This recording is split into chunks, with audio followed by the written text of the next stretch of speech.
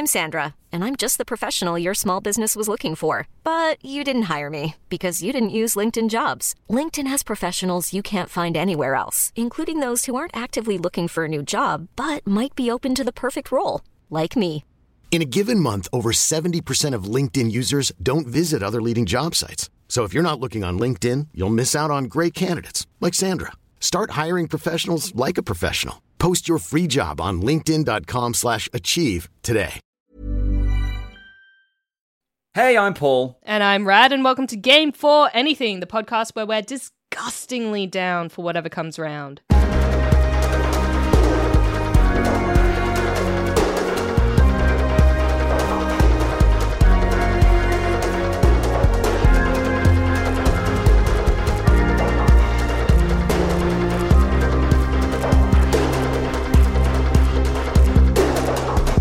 This week we are talking about Payday 3, the new heist game from Starbreeze, and we're also talking about the Samsung zFlip 5. Ooh, you say Z and not Z. What? Hang on. Like, do they have a specific preference in their little press kit, or? I don't know. I don't think about such things. I say whatever comes out of my mouth. I just, for some reason, thought it was going to be Z. X, Y, Z, A, B, C, D, L, M, N, O, P.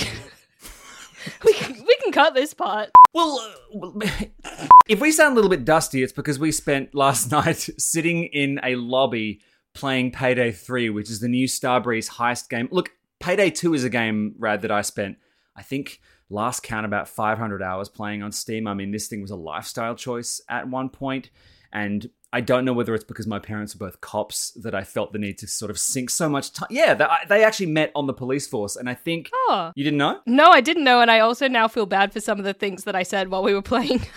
Yeah, you did scream ACAB at one point, and I went, oh, okay, cool, well, that's what's happening here. Now, for those of you who don't actually know, Payday is a series of games that are first-person bank robbery simulators, effectively. So the core premise is you and a bunch of other friends play a core cast of characters who rob banks for money. And as with any good heist film, you can choose to go quiet, so you can go in and, hack the cameras and knock guards out and zip tie people and kind of get out without alarms going off.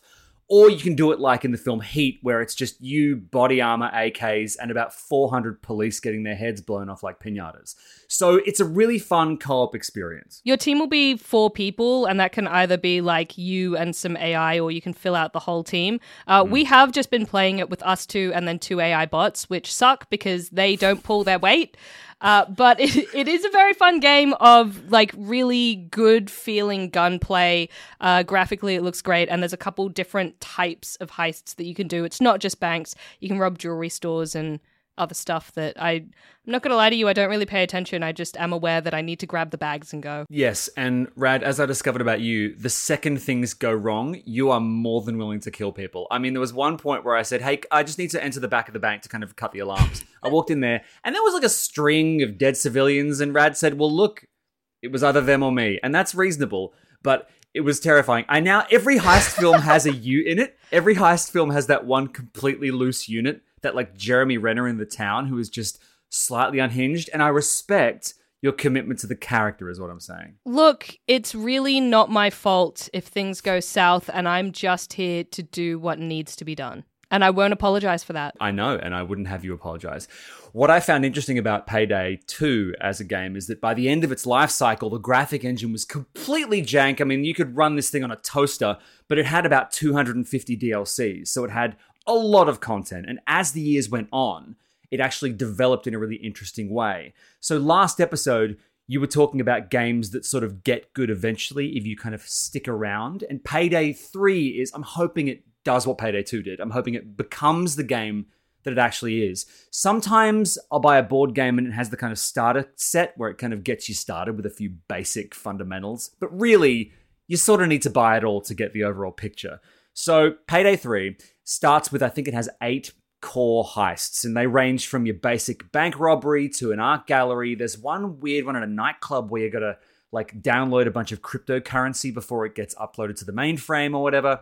Yeah. We're in 2023, yeah. It really is. And what's interesting about Payday, Rad, is that once we start getting player lobbies and voice chat, you will learn the average demographic of the Payday player is probably an Elon Musk fan. I mean, sometimes you get pretty gross dudes playing this game. I am disparaging them. That's clearly disparaging. But sometimes the game does, unfortunately, feed into that kind of narrative. There was an art gallery quest where your handler starts sort of disparaging modern art and young people in a way that feels very like a really edgy hot take. But the actual gameplay loop is also significantly different from the last game. So you've got infinite zip ties, stealth is way more forgiving, talent trees have been boiled down. I don't think this is necessarily a bad thing, but it means if you're a bit of a Payday 2 purist, and there are a lot of Payday 2 purists out there, this might feel like a really odd, crowd-pleasing version of the game you grew to love.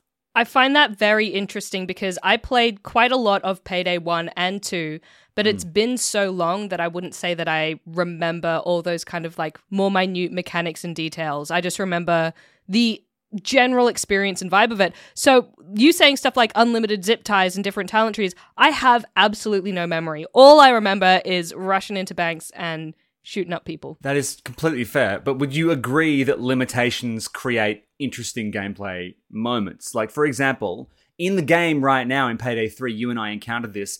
If you start killing guards, you then have to sort of pick up their radio and answer a call to placate like central control or whatever. And that you get 3 cracks at that before they get wise. In the old game, you only had a certain amount of zip ties on you, which again, zip ties don't take up much space. But it was a cute way of making you go, I can only take like 3 or 4 civilian prisoners.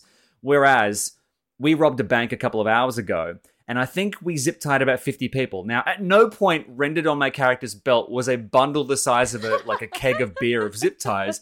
And sure, it doesn't break the illusion or anything, but the lack of a limitation in that department does kind of change the gameplay loop a little bit, I think. Yeah, I agree. And look, I think that is also something that could be easily patched. I would love if this was the type of game that had a bunch of different settings in it that almost allow you to set, how many zip ties do you get? How many radio calls do you get? Because that's a simple thing that, at least in like a custom lobby, can really let you have fun in the way that you want to have fun. And for what's essentially a party game, I think that, would we call it a party game? Look, I'm going to. For what's essentially a party game, I think that that's like just the right way to let people have fun on their own terms. Yeah, I've often swayed, because I'm a Souls player, so I often get dragged into games should be easy or hard, or there should be difficulty modes or whatever. Now, you can set the difficulty in a Payday lobby, but I do think we're correct. I think this game is going to get good, and I feel like we're at the beginning of a sort of I didn't use get good on purpose, but I did see your face when I did. It was you saying I think we're right. I think we are right. I think we're right. Look, if this game is like Payday 2, then the next, oh god, I hate projecting forward now in the year of our Lord 2023, because all we've got to look forward to is the apocalypse and Coke Y3000. But I think the game is going to end up in a really good place. And maybe it's like getting on at early access stage. Maybe we're all just sort of on the ground floor of something that will be great one day. But I enjoy it. Look, I enjoyed robbing these banks. My dad was really upset, though. Him and Mum actually met on the Force, and one of their sort of getting together stories was they were doing this patrol around North Sydney, and they hadn't really known each other that long. And Dad was driving, and they got a call about a bank robbery, I think in St. Leonard's. And so Dad guns it and starts driving really recklessly. I mean, he drifts through a bollard at one point, he jumps a flight of stairs, and then they pull up out front of this... Actually? Yeah, seriously. So he comes to a stop in front of this bank, but he kind of mistimed it. So there's a specific radius around a bank where when there's a robbery in progress, you're not meant to drive inside that radius, otherwise you could come under fire. It's a fireable offense, basically. It puts everyone in danger. And because Dad was showing off, he pretty much drifted straight through that invisible zone and right up to the steps of the bank. Now, it turns out it was a false alarm, but Mum kind of had this weird moment where she was like, this guy's either very brave or very stupid. And they were engaged 2 weeks later, so maybe driving... I don't understand. I think that's too soon, Dad. I think 2 weeks is too soon. How long had they known each other? I think it was like 2 days before that. So they knew each other 2 weeks. Yeah, it was a 2-week window from when they met to when they were engaged. That's bonkers. I think it's really weird. That reminds me of Speed. The movie Speed? Or the concept? The hit film starring Sandra Bullock and Keanu Reeves. Yeah. And how there's the whole, they're on a bus, there's a bomb on the bus can't slow down. otherwise the bomb will go off. That is the entire premise of the film. But there's a scene right at the end where, spoiler alert, Keanu and Sandra kiss. And they have a little back and forth line about how their relationship is essentially trauma bonded, based on a really high adrenaline moment that they share, and thus is unlikely to last. And I feel like that is the emotion that your parents went into their engagement with. I do think so, and they're still together, which is really nice. But trauma bonded is an interesting phrase that I'm gonna float at Dad and see what he thinks. It did not come from me. No, I understand, and I completely agree. But I would be very curious to see what my ex-cop dad would make of a game in which what would be fun is watching him play the game, because he's played games before. He played Firewatch, he's played Stanley Parable. He likes kind of... Those are slightly different vibes. Yes, but I wouldn't tell him that. I would play it super quiet and slow and sneaky. And then when the cops arrive, I would want to watch his decision-making process as the cops start coming in and shooting at him. Would he go, oh, I should probably go, Paul, I gotta go? Or would he go, I've always wanted to do this? And then I don't know. Like, what would a cop's reaction be to a game in which the cops are the bad guys? Because they are in this game. I think that is a deeply philosophical question, but I would answer that by saying that I am of the belief that most people, 99% of people, are able to delineate between real life and works of fiction, which this is. And I think that whilst most people do enjoy some element of reality in their fiction, they like it to feel grounded, they might like playing RPG games where they're making decisions that feel in line with themselves. I don't think that most people go into it thinking that they have to behave how they would behave in real life. I think that there's sort of a blurry veil that goes over that you just kind of go, those are the bad guys, this is my goal, and that's just what I'm doing. Which is to say, I'm not sure that I think that your dad would moralize whether or not he should shoot back at the armored fellas that are shooting at him, regardless of what their shirt says. I'm Sandra, and I'm just the professional your small business was looking for. But you didn't hire me because you didn't use LinkedIn Jobs. LinkedIn has professionals you can't find anywhere else, including those who aren't actively looking for a new job, but might be open to the perfect role, like me. In a given month, over 70% of LinkedIn users don't visit other leading job sites. So if you're not looking on LinkedIn, you'll miss out on great candidates like Sandra. Start hiring professionals like a professional. Post your free job on linkedin.com/achieve today.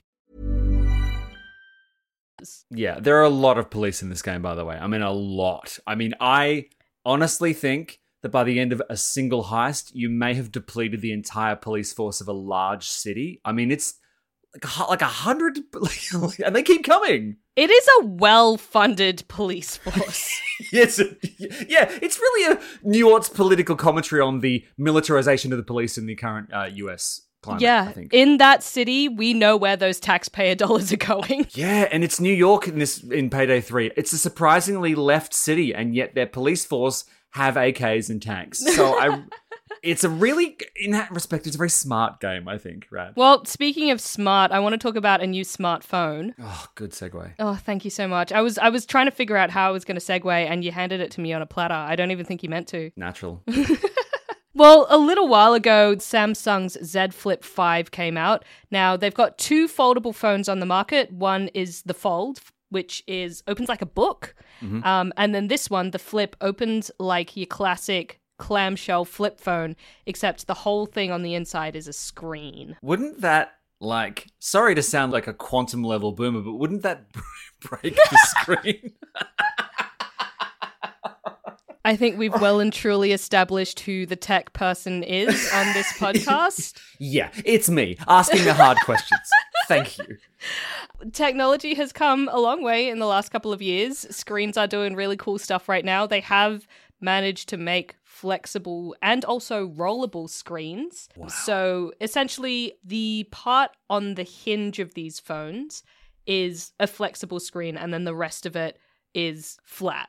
So it's just got the one part that hinges and folds. Right, so it's not the whole screen. I mean, the whole screen doesn't flex. It potentially could, because now that I'm thinking about it, I don't think that they would make like one part of the screen as a normal standard screen and then try to transition it to a foldable part and then again. I don't know for sure. All I know is that when you use it, that little middle hinge part is the bit that is flexible. So it's really, really cool, futuristic feeling technology, and I've been very interested in it from the jump. I did have a Fold 3 that I didn't really enjoy using because when it's folded shut, it's really, really bulky. And when it's open, it just feels like a weird aspect ratio. But the Flip, to me, seemed like the one, seemed like the go, because you fold it in half and then it becomes super pocketable. It's like, maybe half the size of a standard phone, but then a bit thicker, which makes sense, actually, because it folds in half. Look, I'm smart sometimes. And and the new things with the Flip 5 is that it folds flat when it's closed, because previously it was kind of a little bit of a wedge at the hinge part. So that's just kind of like a nice design thing. And then the front screen, when it's closed, is now properly big. It like covers that whole front area, so you can respond to messages on it. You can see your calendar. You can see the weather. It's a lot more functional.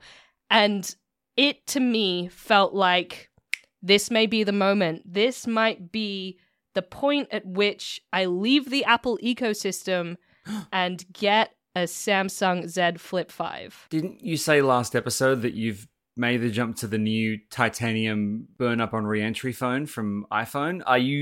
Could you live in both worlds at once? I couldn't, because that's a waste of money. But after having a lone review phone from Samsung, it has convinced me that no, I am not going to get one myself. I'm not going to drop my own money for one, which I'm kind of disappointed about. But here is my reasoning. Number one, the camera, in my opinion, just doesn't look that great. Neither the front-facing camera or the rear-facing camera. And that's what most phones get sold on nowadays. Now, you can do the really cool thing where you have it flipped half open like an L, and then it's like got its own stand so that you can make TikToks or, I don't know, make gym videos or video calls. I'm trying to think of things you could use it for. It's like an inbuilt stand. It's cool. That sounds cool, but why a flip phone? Why would you want a flip phone over a regular, I say regular, over just like a regular smartphone? Like, what's the actual appeal beyond being able to kind of open it and close it? And does that provide any actual functional support other than, like you said, a stand sometimes? Paul, it's cool. Okay, that's it. It's because it's cool. All right, that's fine. And you know what? That's valid. Like that's totally valid. It's three things. One, it's cool. Two, the stand thing. Three, when you fold it, it is really small, so you can fit it in like your front pocket of the jeans, which I cannot do with any standard smartphone that I've ever used. So it's just, I don't know, it's another option on the market, and I love tech enough that I want to be chasing the cool new stuff, so it really, really appealed to me. But with the camera not being quite up to scratch for me, Samsung cameras, in my opinion, always look a little bit oversaturated, a little bit hyped, but this one also didn't quite have the quality and resolution that they have in their flagship kind of S20 series. It just didn't quite hit the mark for me. And then I figured out that I kind of don't like having to unfold my phone to use it. Oh, that's interesting. I've been craving a specific phone which is deeply impractical lately, and that is the Nokia 7110, which is the spring-loaded phone that they use in The Matrix. You know that kind of old-school Nokia where it like goes, it deploys the bottom of the phone? Do you remember that one? Like they slide apart? Yeah, but it was like spring-loaded, so you pressed it, and basically you pull the phone out and it goes shunk, and then you ask for an exit. Like it was the most late 90s thing in the world, and yet completely impractical. And then I got a friend who bought a sort of retrofitted USB-operated Bakelite landline. So he phones people from his home phone. These are all impractical things that technically get in the way of a phone call. But like you said, it's kind of cool. So would you be willing to make that trade-off as a lifestyle choice? Oh, inside me there are two wolves. One of them absolutely froths functionality and efficiency, and the other one desperately wants to be cool. Okay. But I think that for something that is expensive and that you use every single day constantly, really you just want to be reducing friction points. You don't want to be having anything that feels even the slightest bit irritating. And this is why I am willing to spend disgusting money on a phone, because if you calculate it out as paying $1 per hour of use that you're getting out of this device, there is no amount of money too much that you can pay for a phone. That's true, but I'm also a fan of vinyl. I mean, I'm obsessed with vinyl. I love vinyl. Now, vinyl is technically filled with impediments between me and the music, but the impediments provide a sort of a haptic mouthfeel moment in my brain where I feel good. And you make filter coffee, like all these little things which are technically more labor intensive.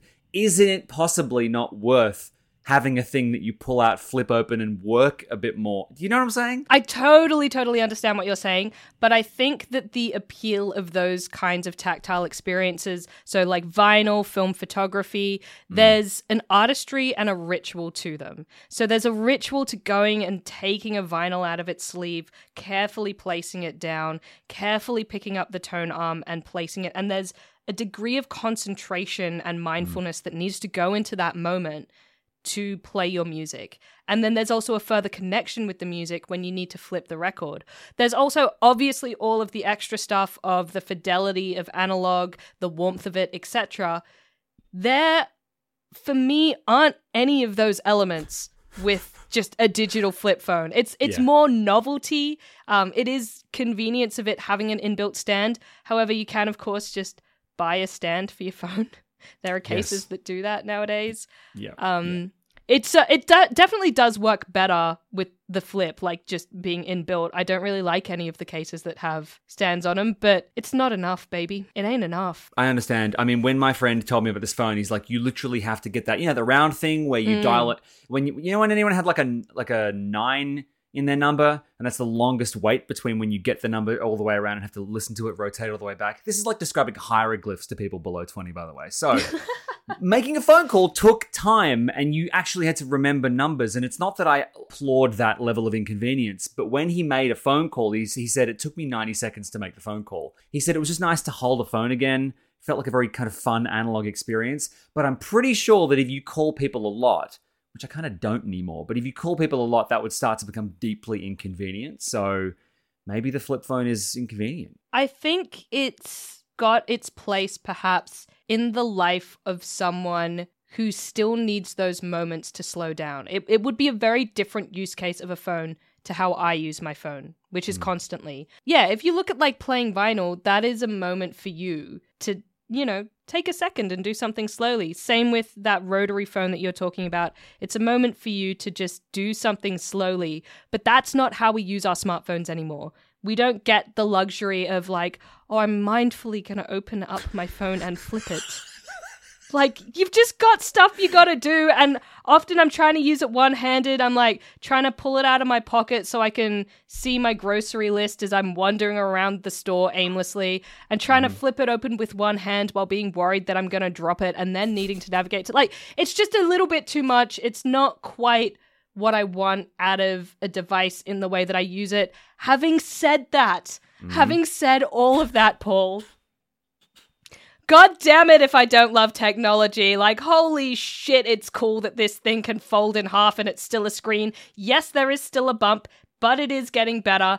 And I don't know if this is anything more than a cool novelty that still works well enough to, like, be a phone.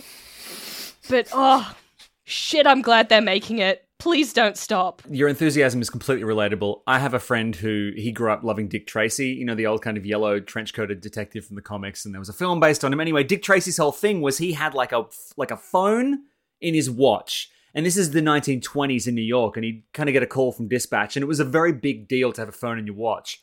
My friend now has a custom-made Apple Watch that he can speak into like Dick Tracy, and he has the trench coat and stuff, and he's like, look, this is very stupid.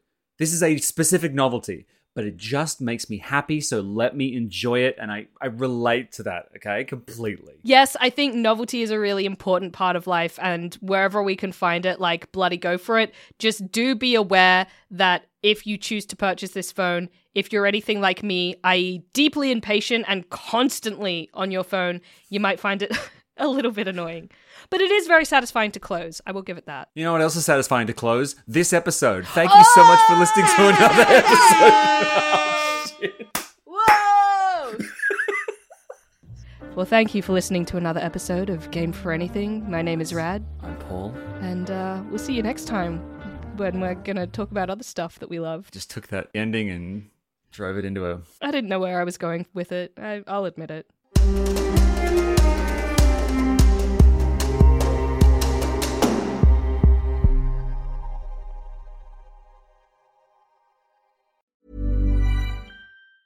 Hi, I'm Daniel, founder of Pretty Litter. Did you know cats tend to hide symptoms of sickness and pain? I learned this the hard way after losing my cat, Gingy. So I created Pretty Litter, a health monitoring litter that helps detect early signs of illness by changing colors, saving you money and potentially your cat's life. Pretty Litter is veterinarian developed, and it's the easiest way to keep tabs on your fur baby's health right at home. Go to prettylitter.com and use code ACAST for 20% off your first order and a free cat toy. Terms and conditions apply. See site for details.